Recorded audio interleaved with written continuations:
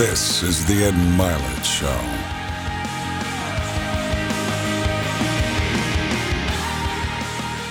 All right, welcome back to Max Out, everybody. This is going to be interesting today. This is a different show. First, it's cool because I get to interview a couple. You guys know that, I've done that from time to time. It seems like when we do it, it's people that are in the acting space for the most part. But this is a really interesting conversation because Eliza's been Eric's manager for 30 years. I've been married 27 years, somewhere around there. It's a long-term relationship. But in Eric's case, he doesn't know this. I'm a big fan. I think Eric Roberts is one of the great American actors of the last 4 decades, 40-year-long career. He's one of these people, guys, that he jumps off the screen. There's something about his look, his energy, the way he communicates, no matter if it's a comedic role or a dramatic role, you watch him. And I've been a fan of his, you guys, and not just me, over 500 credits. You're talking about one of the most appeared actors between TV and film of all time. 3-time Golden Globe Award nominee, Academy Award nominee, and of all the roles, you've been amazing, Eric, but Star 80 was just this unbelievable role that he played and character he played in that movie is when I first discovered him. So, long intro, amazing conversation today. We're going to go all over the place. I have Eric and Eliza Roberts with me today. Welcome, you guys. That was so kind of you. Thank you so much. Just real quick, Star 80 was the hardest thing I've ever done, but I just sat in Bob Fosse's lap and let him operate me like a puppet. Why was it hard? Why was it so difficult? He was fantastic. And he's all the things that you wanted a director to be, where they say, I want this, this, this, and this, and nothing else. Go. And you deliver for them. And they say, you did it all but this. I need this and this. Okay. And you deliver again. And they say, we did it. And you have a collaboration that's magic. But it was because he was a genius. He was a genius. Why was it so difficult, Eric? What was difficult about that role? Oh, I'm so not a Paul Snyder guy that when you read it on the page, it comes across like a bad joke. You're like, I can't make that real because it's so embarrassing. And then you realize that the person that you're asked to play really believes his behavior. So you have to start to believe his behavior. So while your friends desert you, and your girlfriend feels sorry for you, and you become Bob Fosse's puppet.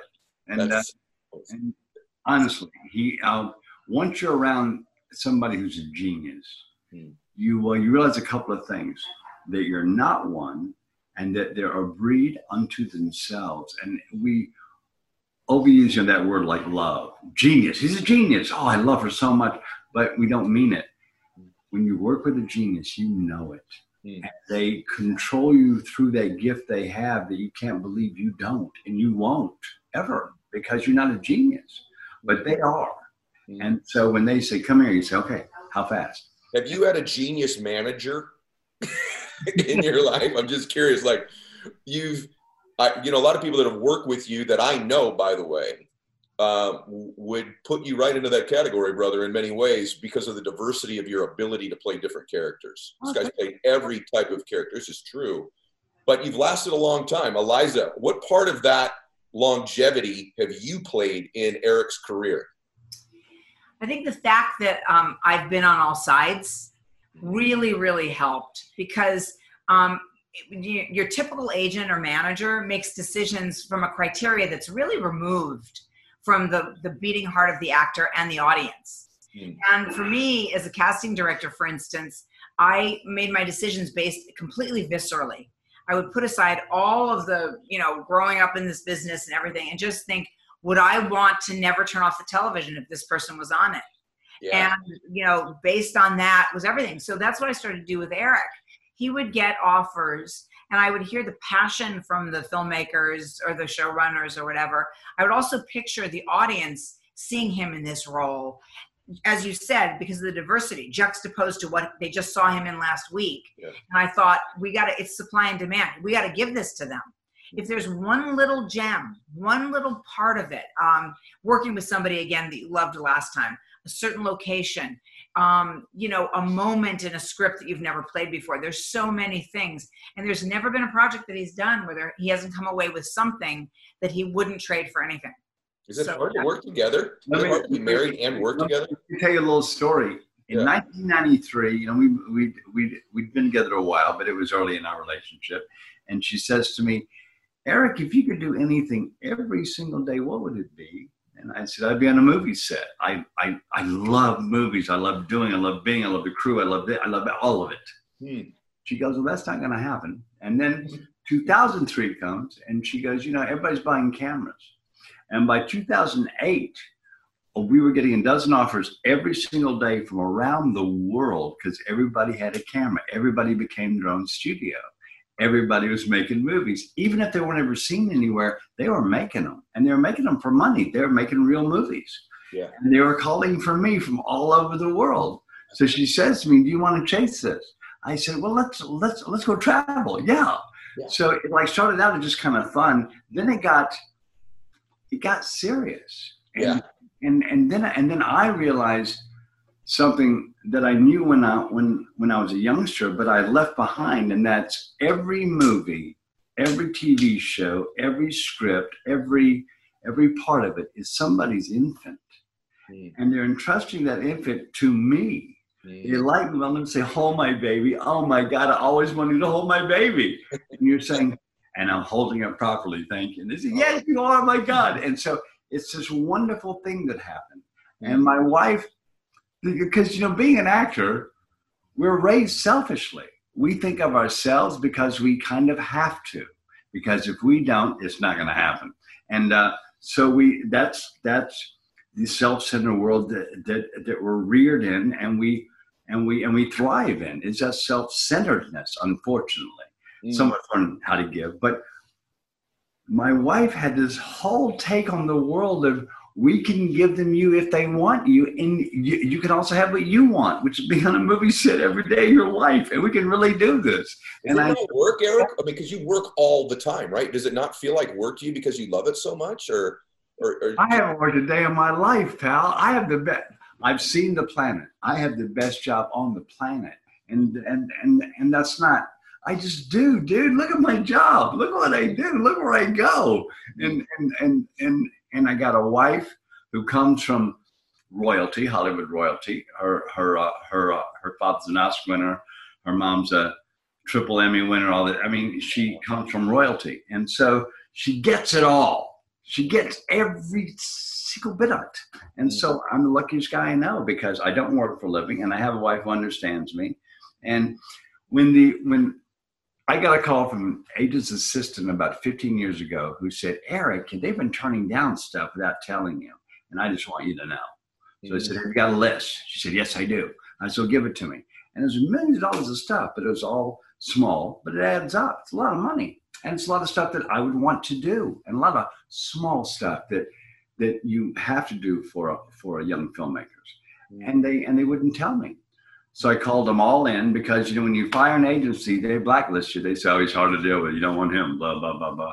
So I call them all in and I say, guys, I'm going to fire you. But before I do, you can't talk about me badly when I leave here, because if you do, I'll sue you and I'll win. Because look what you did, blah, blah, blah, blah, blah, blah. But don't do that. Come on, you guys. Anyway, I'm leaving, but don't talk about me. And they never did. And I got home that day and I said to her, you're the boss. And my wife goes, I can't do this. I said, but you've been doing it, so you're just doing it for real. That's so Eric, there's a lot of people that watch my show. That's a cool story. By the way, you see about Eric's energy, everybody? I told you. So I'm curious though, because a lot of entrepreneurs watch my show. And I think actors are to some extent entrepreneurs, right? You're self-employed. Yeah. And you're also a couple. So a lot of the people that watch my show are couples in business, or they're an entrepreneur. And entrepreneurs, I think by nature too, are a little bit selfish, you know, because they have to be with their time. They've got to provide. Is there any rules you two have established? Because you have to sleep in the same bed together every single night.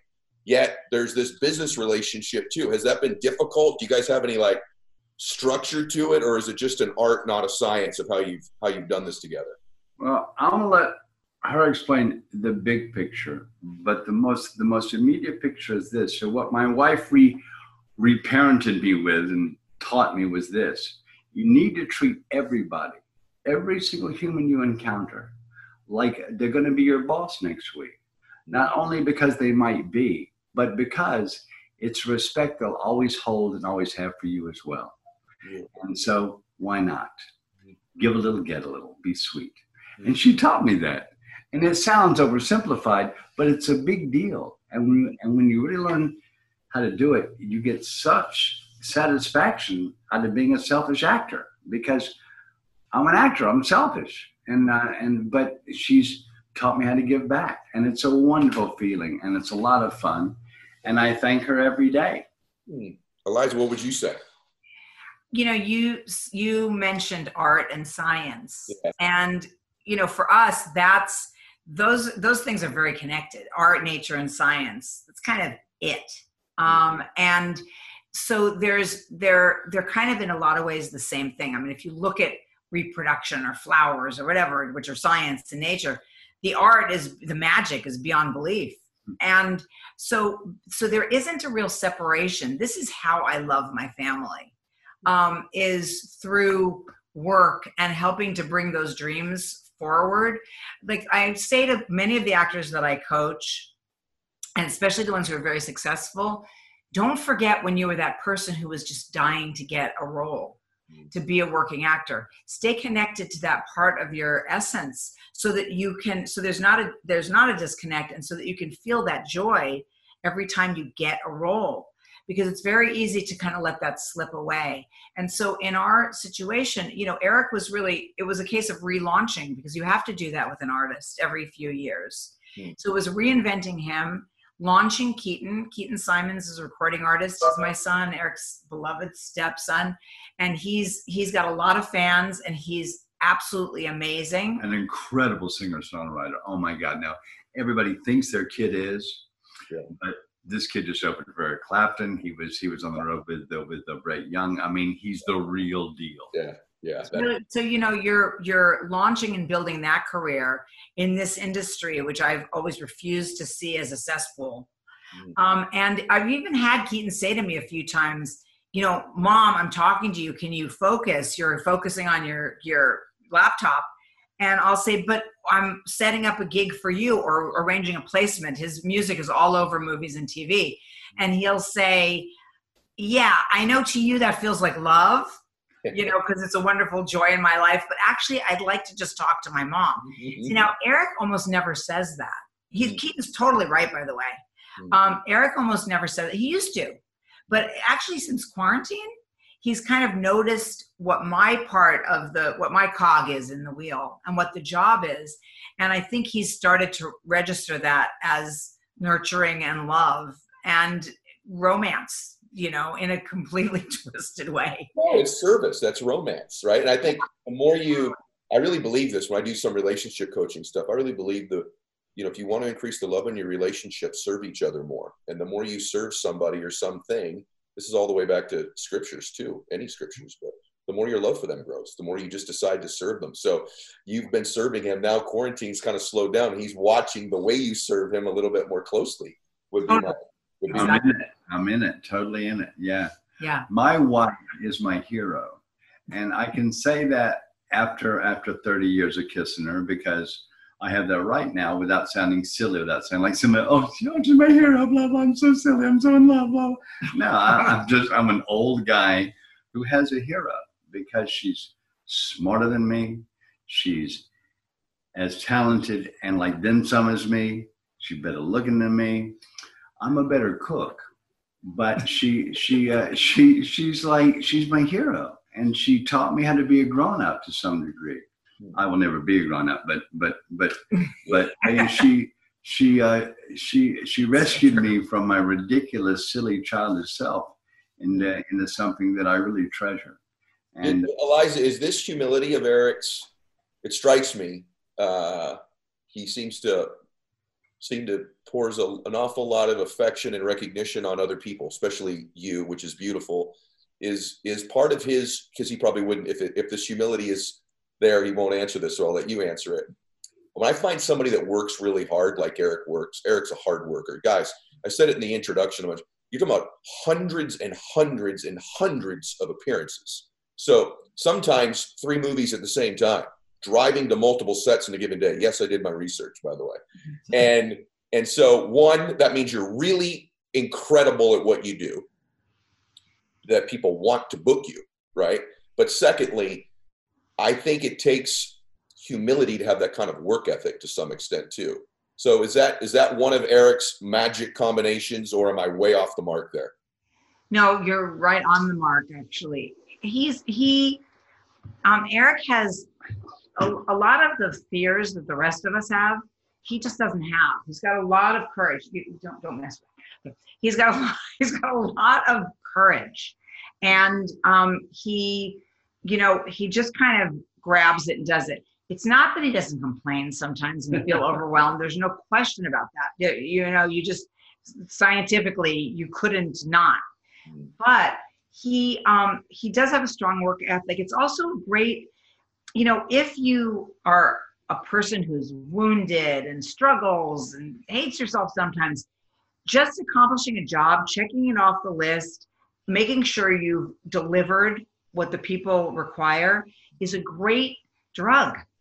It's a great way to say, okay, at least in this one area, I can feel good. I did this. Wow. And I think that some of the drive for both of us, we discovered each other by accident. I think some of the drive for both of us is really as simple as that. You also have chemistry.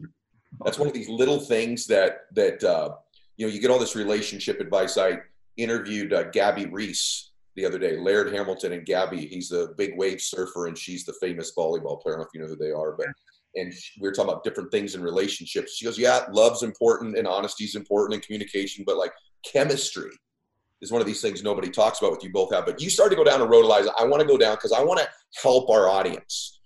So guys, this is where our conversation is going to shift, and we're going to get real here for a few minutes. And because I want you to help people. You said courage, and you also talked about having things where sometimes you hate yourself or don't like yourself, or previous wounds in life. And when you say that, the person I think of in my life is my dad, both from courage, wounds, healing himself. And the reason I say courage is my dad's been sober now for many, many, many years, but struggled with addiction. And so did Eric.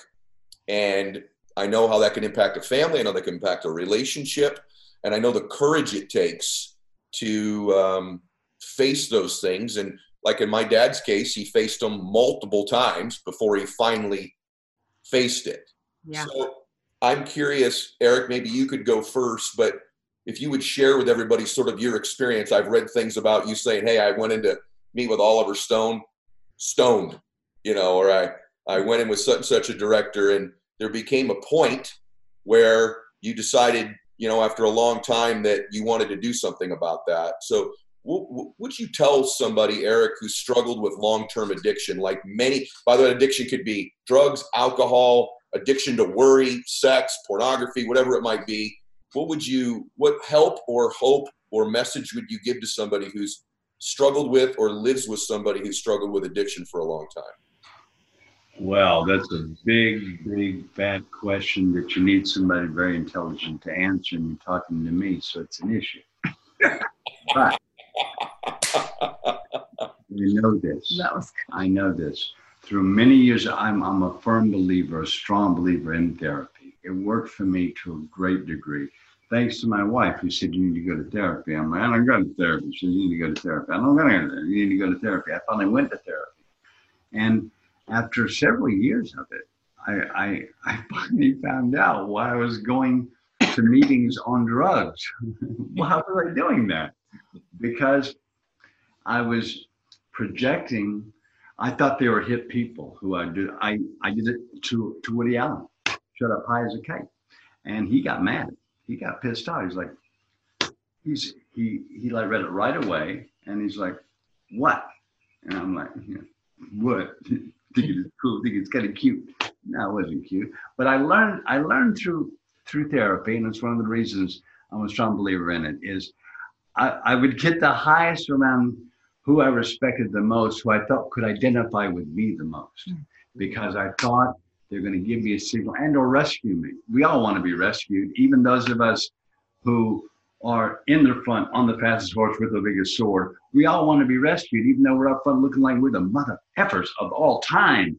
We need to be rescued. And I was looking to be rescued. And that's what I would do. And in fact, it was a wonderful job. Raising Arizona, great movie. Yeah. It came down to me and Nick Cage, and I went in for the final reading, high as a kite. Obviously, I didn't get the part. And so it's just, and why did I do it? The Coen brothers were the coolest guys I'd ever encountered until that time. And I knew it. And I was exposing myself, a ridiculous part of myself they had no interest in, and I had no interest in really exposing, but for some reason, that was my most vulnerable. Look at this. And so I did that, foolish as it is. I did that, but I learned why through therapy. I learned about myself and my misgivings and my frailties through therapy, which is why I'm going to tell anybody, if you have, and also talk to your therapist. Say, I can't afford you. I can afford this. They maybe, probably, possibly will work with you. So there's always a way. And I believe in therapy. I think therapy and my wife sending me to therapy saved my life. And they let me find out who I am, sort of. And that why my behavior was so bad for so long, so consistently pointless. And yet I was sitting on a gold mine of talent and experience. Yeah. So why would I jeopardize that? Well, I found out through therapy. So, and also long-term marriages. When you have somebody you trust, who you give your trust to, it's the most incredible thing there is, buddy. When you have honesty, she hates this because it's so asinine. When you have honesty and you have sex, you got pretty much what you need. And, brother, totally agree. I said back to Gabby yesterday, bro, we share a brain on that. I said back to Gabby, she said, hey, chemistry is important. I said, here's the other thing nobody talks about in relationships. You got to have sex. Yes. Otherwise, living with your buddy long term, you got to have physical intimacy, and that's something that people don't talk about. It's like the basic things: honesty, communication. Yeah, I got it. I also have that with like the dudes I golf with. Right. Like, there's got to be more than that. Eric, you said something really interesting. I just want to kind of just take note of there, and then I'll ask Eliza about it too. But because this is for all of you that have friends that have addiction. It might not be you, or it could be you, but that idea that you would show up that way wanting to be rescued, almost like that's a really fascinating perspective that I've never heard before, that you would literally, you think you were showing up that way sort of hoping for someone to rescue you? Is that what you're saying? It was unconscious. It was an unconscious decision. It was in a thought process that I will do this to get this. It was just a behavior that came out of a need. And I only discovered what that need was, and I had that need that prompted that behavior through therapy. Wow. I discovered it. And it was through a couple of therapists. So I got on an avenue that I made them lead me down properly, so I didn't distort myself. And okay. Eliza, I'm curious from you. Yeah. There are people listening to this right now who's living with somebody like my mom did for all those years. Yeah. With someone who's struggling with some type of an addiction. But we're going to go deep just a little bit, because I want there to be the entertaining part of my show, but then I want people to go, that really helped me. That Roberts couple, I didn't know it. I thought I was going to learn about this incredible actor, this incredible couple. They really changed my life. So if this is a chance for you, with several million people listening to this who admire you as a couple, what advice would you give to somebody who might be living with someone who's obviously a beautiful soul, like my dad, like Eric, but has this disease or this addiction that they're struggling with? What would your advice be to them? I think first, if I could just speak really quickly to what you guys were just talking about, the thing of being rescued, because it also ties into being an actor or an artist. I think all of us, and it manifests in artists by what they choose to do. We want to be loved for our whole self. We have this dread fear that if somebody really knew us, and ask any addict and they'll talk to you about that. Any AA meeting, any Al-Anon meeting, if somebody really knew us, they'd leave. So starting as an infant, think about it. It's a person who changes your diapers. You want that full embrace to feel that you're fully and wholly accepted. And that's why an actor, you choose material that turns you inside out. You win Oscars for crying and falling apart and for killing somebody. So it's that thing of wanting to be rescued, that's very real. It's more wanting to be seen and loved and invited in for all your filth and all the bad stuff. I always say to my actors when I'm coaching, stop being so polite. This is your chance. It's a big mess. Do a big, make a big mess with this scene. Even if it's comedy, doesn't matter what it is. Now, addiction is interesting. I have never had a sip of alcohol, a puff of pot, a cigarette in my entire life, and I've never been with anybody who isn't an addict. Whoa.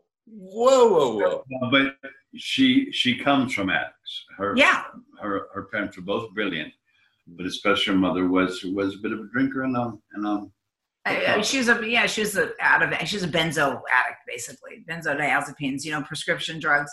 Yeah. My biological dad was much more like me. He also didn't drink, but was always with famous alcoholics, but I think that part of that is, there's the rescuer and the rescuee. But you come to lose compassion for that person. So if there are people out there who are living with an addict, you get to a point where you're kind of like, you want to say to them, just kill yourself already. The slow thing of watching this is, and you don't see that beautiful soul every single minute of every day. Ask your mom, right? And it's in there and it's buried, but you're doing all the work. I do a bunch of YouTubes. They don't get the kind of views that yours do. A series called I Hate Pot. And I just go off on marijuana, which is a very insidious drug that really does have a strong effect on people if they're major users. It's not a desired effect. And I drag Eric into it and make him say all this stuff that he probably doesn't really feel. And, my Al-Anon friends, the cheapest therapy going and the best is 12-step, of course. Really, truly. You put $1, maybe these days it's $2 or $3 into the hat. And $5. Really, is it up to $5? Okay, well, $5. It's a lot cheaper than a shrink. The father of my children, who is to this day my best friend, he just got sober. He's in his early 60s, and the only thing he was like a couple of tokes of pot per day, and he's a really hard worker. He's a producer in our business, and he decided to get sober off pot. I mean, talk about courage. I'm blown away by that. Norman Lear's former wife, Frances, wrote a book about getting sober at age 65.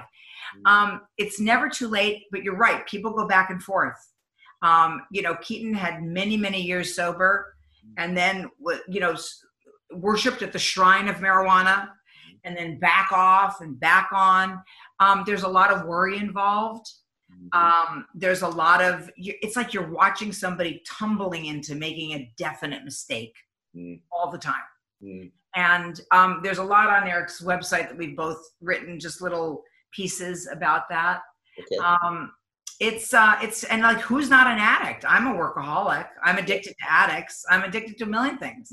Yeah. So, it's too bad that we kind of portion it off there. Yes.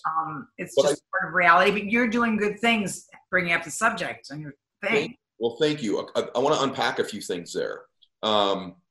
Several. So one of the things with my dad, you said something about meetings. I just want to say to the audience that pre-COVID, my dad's in chemo also, so he can't go now. But for my dad, the key was a 12-step program, and my dad's been sober 30 plus years. And my dad still goes to, and Dad, if I'm wrong here, sorry, because he listens to the show with my mom, but I believe my dad still goes to 3 to 5 meetings a week. Wow. So fantastic. See, that's heroic to me. Yeah, 30 some odd years later, right? So that stuff works. But Eric, I read something about you, because I'm watching you. It's interesting. I didn't know you before today, and now we're going to know each other really well.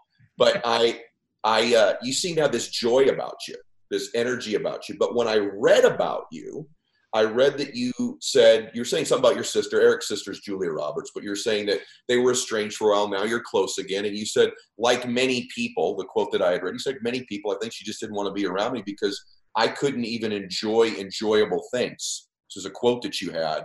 So is this version of the you that I'm seeing sort of a post-addicted version of you? Is that part of your personality that's been unlocked and one of the gifts of dropping some of those addictions, or not? I wouldn't even confine it to that kind of definition. It's more the fact that it's a glass half full, half empty thing that I learned. And that is that when I get hundreds a week of small job offers, you know, a day here, a day there, all over the world, hundreds a week. And sometimes they're like a budget of $10,000. Sometimes they're a budget of $1 million, whatever they are, but they're small, but tons. And to sift through them to find the ones where I can not only be an advantage for them, but also making myself happy with the experience is a lot of work. And as the artist, I would get a little resentful about it. Don't ask me why, I just would. It would be like, you know, I have to work hard to make them happy they hired me because I'm only there for 5 minutes, whatever, blah, blah, blah. Anyway, and my wife taught me the joy in giving that part of myself. You know, when there's not a great role that I'm studying for in this and this, I have that time. Go do 5 one-day things for people that are 8,000 miles apart from each other. Go do that. Go be tired. It's going to happen. And yeah, and when you're on a plane, wear your mask and blah, blah, blah. And I learned to love it. I learned to love it because of my hero, because she taught me the joy in it. And I find joy in it. I just got back from New York. This incredible script where I play a man and his conscience. So I play 2 roles at the same time. I have scenes together, tons of dialogue, tons of talking, tons of wisdom, and very difficult. And I had 1 day in between another project that I ended in a night shoot. So I traveled that day, had that night, got up the next morning, and with dialogue. I mean, tons of dialogue, 2-way dialogue with myself. The director was a total prick, a total Italian monster. So much so that the first time I ended up in the makeup chair, the makeup girl, I had met him. He was fine. He was charming. He was sweet. We got along great. I didn't know anything. I said to the makeup chair, be careful. The director's a madman. Tells you the whole 9 yards. I've heard it before. It's always half true, but who gives a shit? I got work to do. So I kind of, but then I get, of course, by the sound man. But everybody comes to me and be careful because he's going to, he's going to hurt your feelings. It's going to happen. Just know that blah, blah, blah. I'm like, God, it's so weird. And then suddenly he does. He starts screaming at extras, hurting extras' feelings. I finally had to say, whoa, wait a minute. Don't yell at her. Let your AD yell at her. Yell at me. And everybody laughed. But it was miserable. But he was such a good writer. It was such a good piece that I made it work. And he's going to be stuck with a great performance to have to edit. So that's going to be our relationship. That's awesome. And I'm very proud of my work in this piece. I worked harder than I worked maybe since a movie I did called It's My Party. That was the last job I had that, oh my God, this is bigger than me. It was really hard to take on. But I did it and I'm proud of it. But what was the question? I don't know. It was perfect. You answered it. What I want everyone to unpack out of that was the max out achiever part of Eric. Most people that I interview, particularly that are in the arts that are successful, some of the comedians, Sebastian Maniscalco, if you know who he is, if you ever haven't seen his stuff on Netflix, or Nikki Glazer's a comedian I recently interviewed, and she's brilliant. I think some of the people in the arts unconsciously are very competent, what I call max out achievers, meaning because they love what they do things greatly they're even unaware of. And so what you're hearing here is Eric's not 30 years old, you guys. So when you're hearing about the work ethic that this man has between going from a role with dual characters that he's playing to the next night into a completely other role, these are little secrets of what's made this man one of the all-time leading working actors in the history of Hollywood, ever, by the way.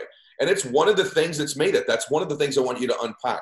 One of the other things you did, Eric, is that I'm a big believer that when you have one of these addictive personalities, it's why you've won. By the way, I think you're like a functional addict, I would say. So was my dad, right? Like, I think a lot of people listening to this think, I'm not an alcoholic or drug addict because I have a job or I am productive. That doesn't mean you don't have an alcohol or drug problem. No, we know. Right. But some people in the audience don't. You know, you need to know that there are lots of alcoholics because of the way they used to be depicted as totally dysfunctional. There's a lot of very functioning drug addicts and alcoholics, and just because you're functioning doesn't mean you don't need help.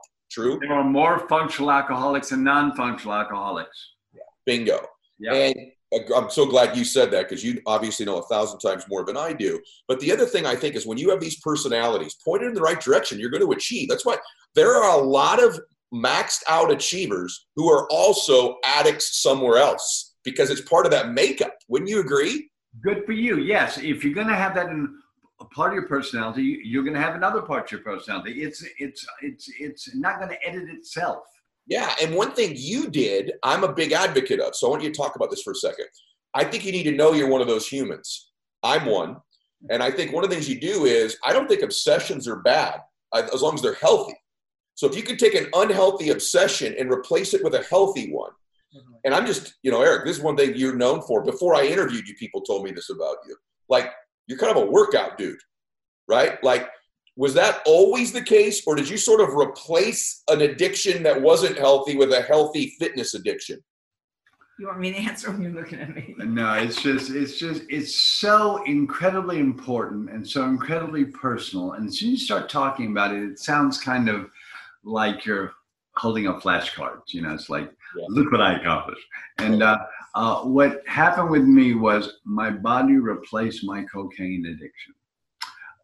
When I first, I had a guy running my career that every weekend we go to his country house where I rented half the house, and on the way out we do 1/8 of cocaine on the way there, and then stay up all night after we got there, and sleep the next day, and then carry on.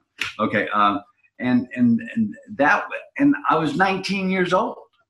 19, 20, 21, 22, 23, 24, 25, blah, blah, blah, blah.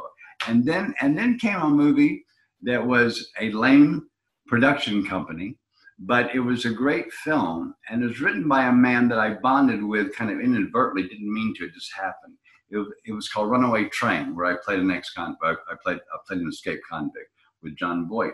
And that, seeing the people through Eddie, and through Eddie's eyes, but through Eddie's relationships, I saw a mirror of myself that I did not like.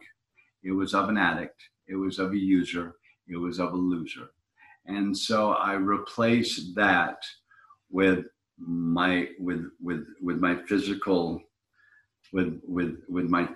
work on my physical self. And what's that look like, Eric? Now, how old are you, Eric? Tell everybody, if you don't mind. Well, I liked everything up until very recently, and I've gotten older, but that's not the issue. That's just a little cornerstone of the issue. Actually, I did a show for Bear Grylls, and I was on this freaking island for 30 days with 9 other people. They were all English. I was the only American, and we only ate or drank what we found. Well, we caught fish twice. And I boiled water every day. So I lost 34, 5, 6, 7, 8 pounds, a lot of weight, over 30 pounds. Yeah, I lost over 30 pounds.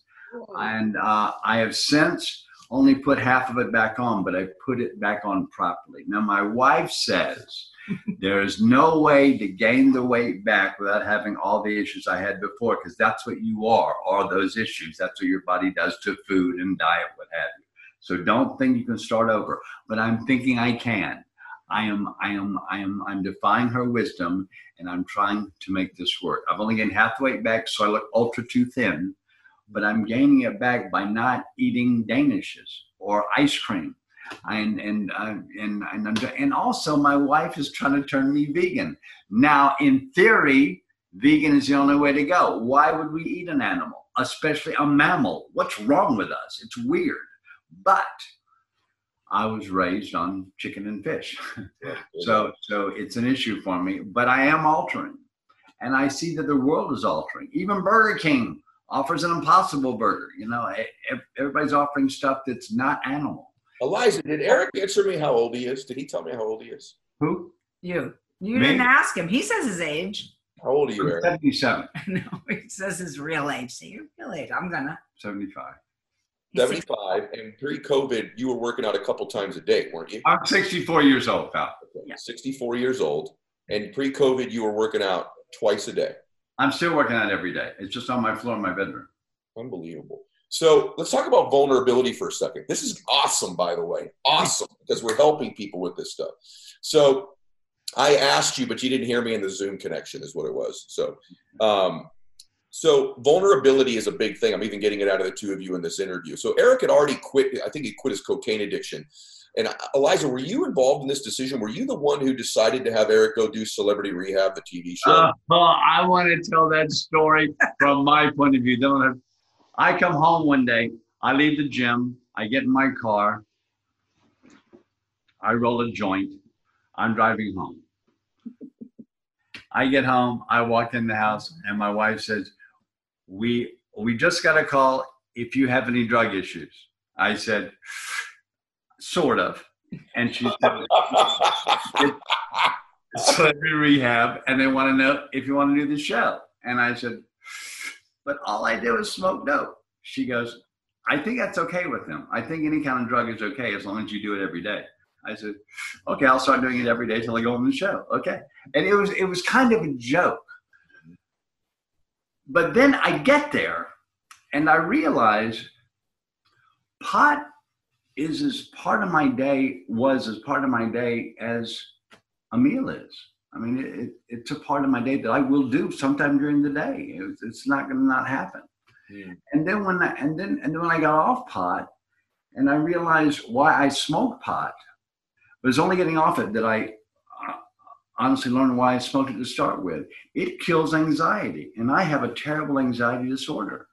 I was raised by people who were tough, and I have anxiety issues over it. Whatever the reasons, I have anxiety, terrible anxiety. Why would you be an actor then? I don't know. But pot kills it, and it doesn't make me an idiot unless I smoke too much. And so you smoke just enough to kill the anxiety, and then you want to say to people, "Come on in." Yeah. So Eliza, what's your version of that story? I want to hear your part of it. Okay, Celebrity Rehab. Actually, I was asked. They put out a breakdown. They did it every season, just looking for celebrities to do the show. Yeah. And I was asked to recommend people. No, okay. By Eric's agent, and I thought, what about Eric? I haven't seen the show, but I imagine they have not focused that much on marijuana. Probably just on the more immediate life-threatening drugs. And I knew that his agents would freak out. They did. But it's the same agents who all freaked out when I was offered Dancing with the Stars who said, don't do it. I was the first person they offered that show to. And they said, don't you dare. She said, you got to do it. Good advice. Well, you would have. I mean, he was doing a movie in China at the time.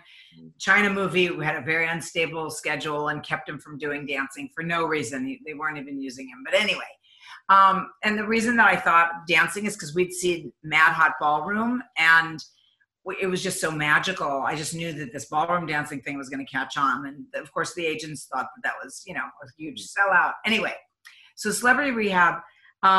So I asked my agent friend to pitch Eric, and they pretty much jumped. At first they were like, well, he's off most everything. And we were like, yeah, and he's older. He already was older, even though it was a few years ago. They were looking at 22-year-olds who were very, very famous and shooting smack or whatever. And then I talked to them. I set up a conference. And I said, you have this insidious drug that people start using for anxiety, which ends up creating more anxiety, because what happens is you're anxious, you're antisocial, you use pot, it takes off the edge. It also makes you feel like, fuck it, I don't have to do anything.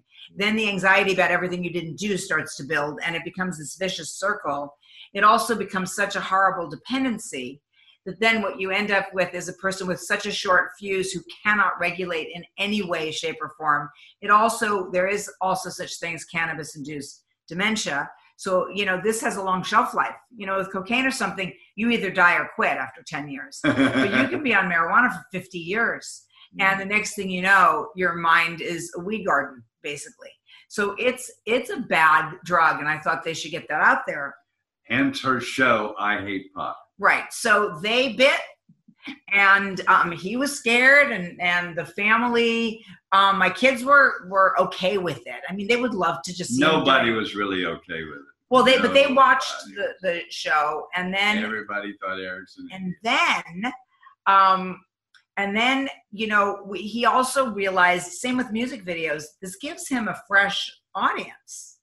And then the amazing thing was when the producers came down to the Hotel Cafe, because it was right near their office, to talk to me, and Keaton was on stage, and they're like, there's our music for the show. And then came the big drama of them asking Keaton to show up and play, and Eric and Keaton hadn't seen each other for half of Keaton's life, 15 years. Because of old drug behavior on Eric's part that made things crazy. And so I thought, well, I started to make up an excuse why Keaton would have to come play on the show on a day that Eric wasn't there, but Eric was always there because he was in rehab. And then I thought, wait, these are a bunch of psychiatrists and therapists, and this is about, you know, a broken family and broken people. Maybe I'll tell them the truth. So I did, and they're like, wow, Eric is now our favorite. Right before we came to talk to you, by the way, we were with Dr. Drew doing his show.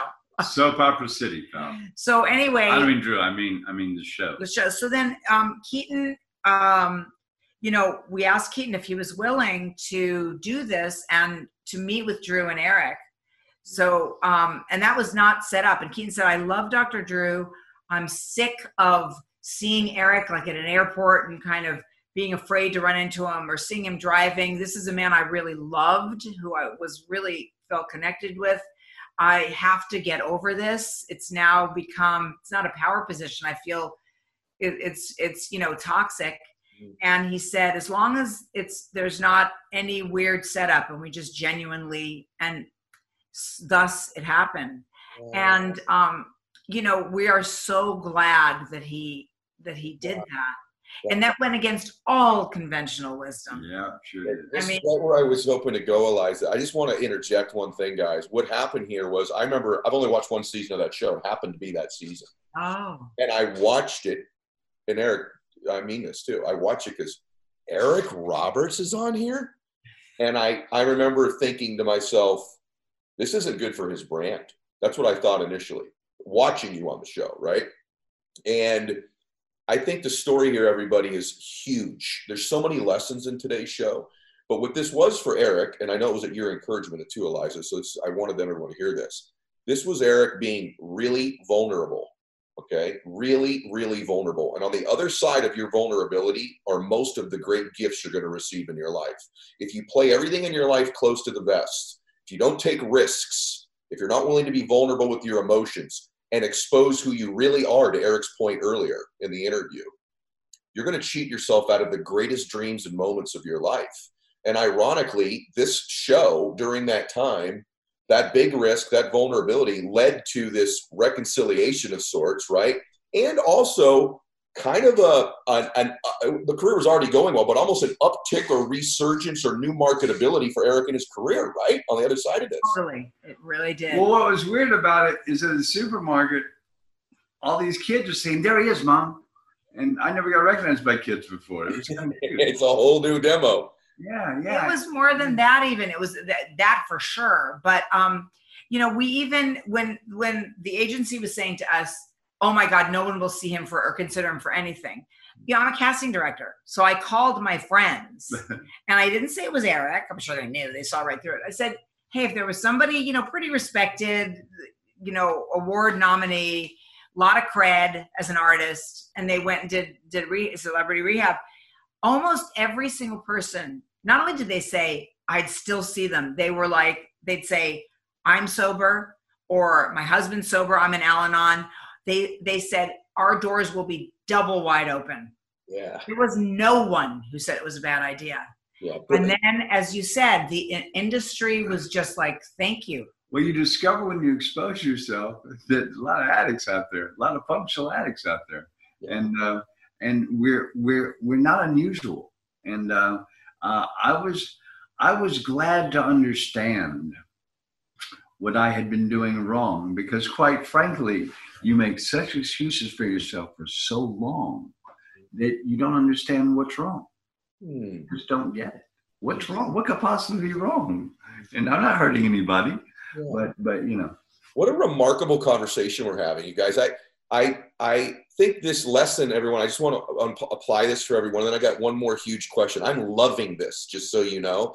The reason I'm loving it is I know certain shows, I know my audience, and I know the impact this is having on them, because it's a different conversation than we typically always have here, but it leads to the same point. And a lot of you that are out there that are chasing a dream are going to have all the people in your circle who do love you, give you advice they should give you. Don't take that risk. Don't be vulnerable. Don't expose yourself. Don't share our secrets. Don't put your financial life on the line to go do this. And that's all really great advice, except you'll just never know what you were capable of. You'll never know what's on the other side of it. And people ask me, what should I do on my social media? Eric said, you know what you're going to find out when you let people know that you've got this issue of addiction? You're going to find there's a lot of other people. Well, guess what? Same with your other issues, guys. Same with your fears. Same with your dreams. Same with if you're not in a relationship and you wanting to find one. When you're willing to share that publicly through the social media things that we all have access to now, you're going to find out that your audience grows, that you don't lose people by being vulnerable and sharing your secrets and risks. People become connected with you. They root for you. They become fans of yours. These are lessons for entrepreneurs, social media, actors, entertainers, anybody trying to chase a best version of their life. So I love you guys. Like, this could be like a 900-hour conversation, but what I'd like to have is, the other thing I love about you is I think you're like an example of life. Like, it's not all beautiful and perfect. Let's just be real, guys. Most people, especially in your industry, it's mainly bullshit what they put out there, right? It's this perfect image. We're a perfect couple. We never have any problems. Everybody's my best friend. You know, it's all giggles and bubble gum and rainbows. And yet what you've done, you know, I must say, is really made a dream come true. Eric, since you were a young boy, and Eliza, with your family background too, it's like you've both chased a dream and like caught it with all the ups and downs, the warts, the setbacks, the things we're ashamed of. You've made dreams come true. And I just think it's remarkable the way that you tell the story as well. But I'd like you to give advice, both of you. The last thing.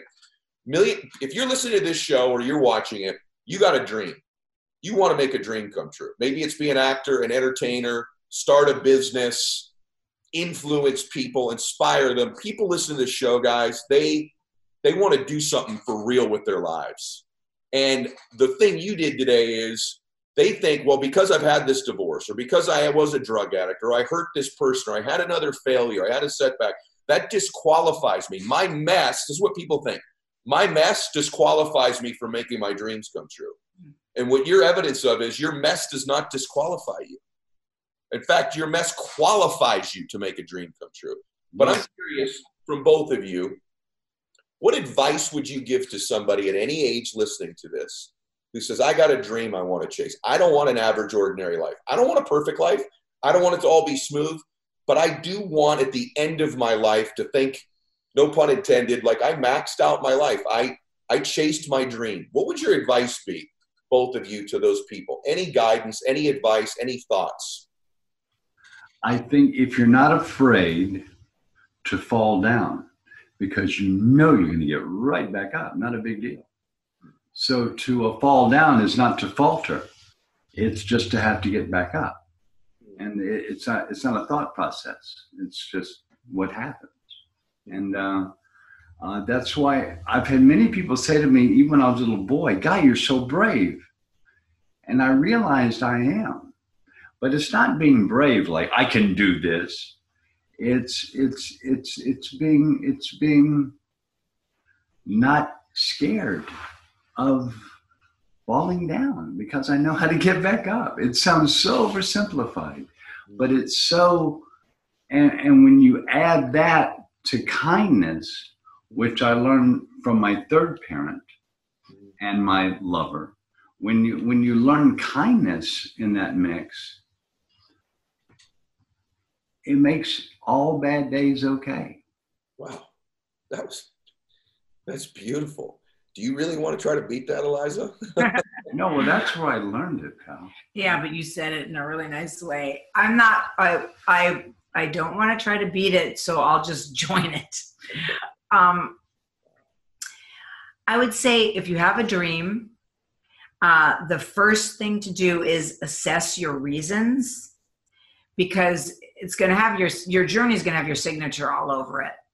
So there are some dreams that we have definitely that the conclusion of them are to land, instead of on our feet, on our butt, because that's our pattern.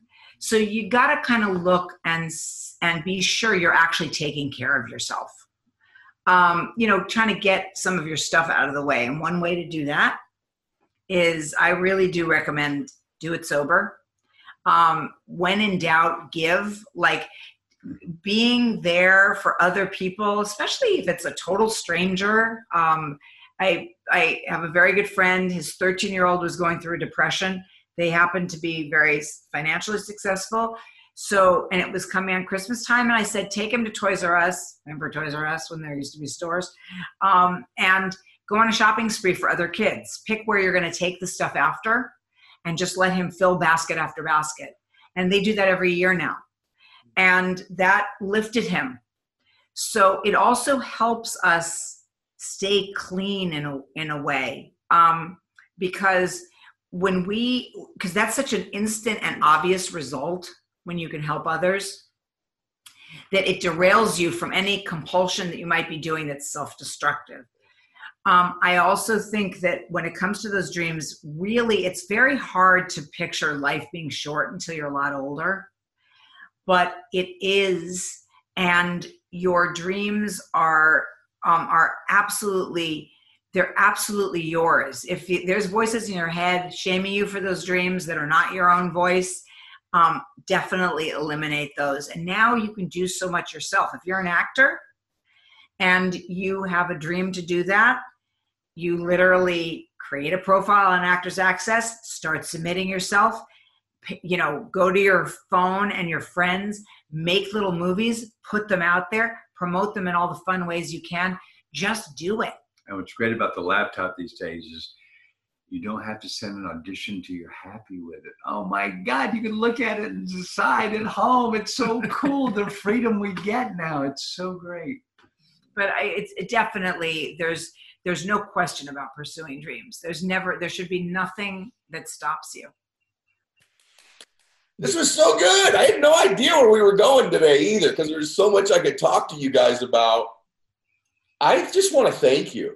Like, I feel like I've made two really good new friends that I'm going to know for a while. Yeah, I feel that way. Do you feel that way? I do. I kind of know why it felt that way immediately. I did. And I'm so glad that we talked about real stuff, because we're dying to do that. Yeah. And, to create a forum for that is so, look at what, is it Jada Pinkett who's doing Red Table Talks, whatever? We need this. And it can't be left just up to the women. That's, you guys need to be part of this too. This whole new thing, this whole wave now of the women's movement is so cool, because we have effed it up for a long time of being thoughtless pricks, excuse the pun. Yep. The pun. It's so great to have a woman's input in every level now, where they feel they have the right to have input. It's like, may I ask a question? No, I have something to say. And it's awesome, dude. It is awesome. Because they were our mothers for better and or worse, but we admire women because that's their status. That's our mom. I mean, that's, if everything's healthy, that's the ultimate status. And so, to like have them as our bosses again, I'm all for it. I'm all for it. I'm so glad that we decided to do this together today. What a great call. Like, this was remarkable. I can't, just so y'all know, I know when we're doing one, I know when like the feedback's going to explode, and it's going to explode on today's show. Last thing, just so I make sure they can find you. I mean, obviously, you said earlier something about Eric's website where you guys blog. Is that the primary place you'd have people go? Is it your YouTube channel, Eliza? Where would they go? He has a YouTube channel. Mostly most of the YouTube things are actually on Keaton's channel. So that's Keaton Simons. We'll put it up on here. Okay. Yeah. But he's Eric's on Instagram. So am I, and we're both on Twitter. And he's also on Facebook, and his personal filled up, but he has a fan page that we really run. That's really us. By the way, if you ever have an airline change or an airplane issue or anything, if you go on Twitter, they will fix it. Yeah. Good to know, everybody. It's actually true. But Twitter and Instagram are the main places. We'll put them all in the show notes and we'll put up on the screen. So Eric and Eliza, thank you for today. It was a beautiful experience. Thank you. We can't wait to continue communicating with you. We're going to do that. I'm going to come see you guys when I get back to Southern Cal. And everybody in the audience, remember this. Speaking of Instagram, follow me there. Share the show with everybody. Best show in the world. Life-changing show. On Instagram, every day I run the Max Out 2-minute drill. I post at 7:30 Pacific, 10:30 Eastern a.m. When I do that, you got 2 minutes. You make a comment. If your notifications are on, you're in a drawing every day. If you miss the first 2 minutes, comment on every post I make 5 days a week, and comment on other people's comments. Reply to them. Increase your chance to win. Tickets to see me speak, get my book, Max Out gear, fly on the jet with me, all kinds of cool stuff. Sometimes I'm flying on the jet. Let's go. We told you. I'm on the jet. I'm taking you, Eric. You guys are going to come with me from Southern Cal up to Coeur d'Alene, and you're going to come up and see this beautiful place like we talked about. So I'm looking forward. Love it. All right. Love it. I'm there. All right. God bless everybody. Max out.